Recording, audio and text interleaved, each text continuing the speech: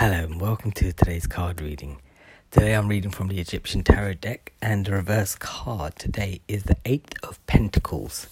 Now, the Eight of Pentacles is generally about hard work, and as a result of your hard work, things are starting to pay off. However, in a reverse reading, this could be about feeling trapped by money without being appreciated, or feeling like you're able to progress, right? And all work with no pleasure. Right, so you're constantly working, but you don't feel like you're digging yourself out of a hole. Like you're not getting anywhere. All you do is you constantly work, and that's it. Right, now this can also be about organization, right?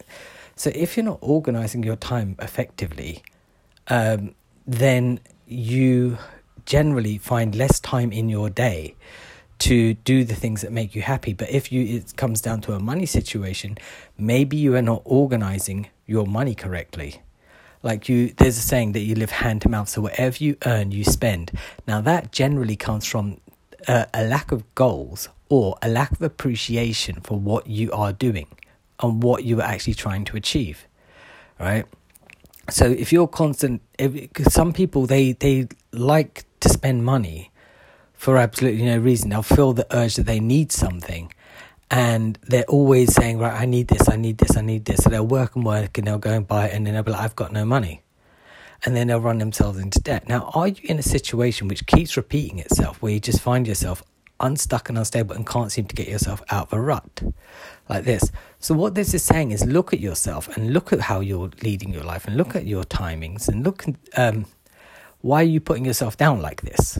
Like, why are you not giving it? This is kind of similar to yesterday. Why are you not rewarding yourself actually, rather than thinking certain things will make you happy? They can make you happy temporarily. Yes, it's true. But a lot of the times, it's sometimes better to wait for something even better to come along, if that makes sense. So don't just rush into anything as soon as you get any money. As soon as you get anything, don't just be like, okay, what's the next step? Always hurrying through life. Sometimes it is a good idea to slow down and gain perspective by thinking about what you are currently doing, and if it's the same as what you were doing 3 months ago, and then wondering why you were still in the same situation. You need to start giving yourself a bit more credit, this card also indicates, because like yesterday I was saying, if you don't give yourself any credit and nobody else is doing it, then why are you not doing it? Do you feel that you are unworthy? Why do you feel like you're unworthy? Because somebody once told you that you're not worthy of something? It generally comes from a belief system where you feel that others are better than you, and so therefore they deserve more than you do because you feel that they do more than you do.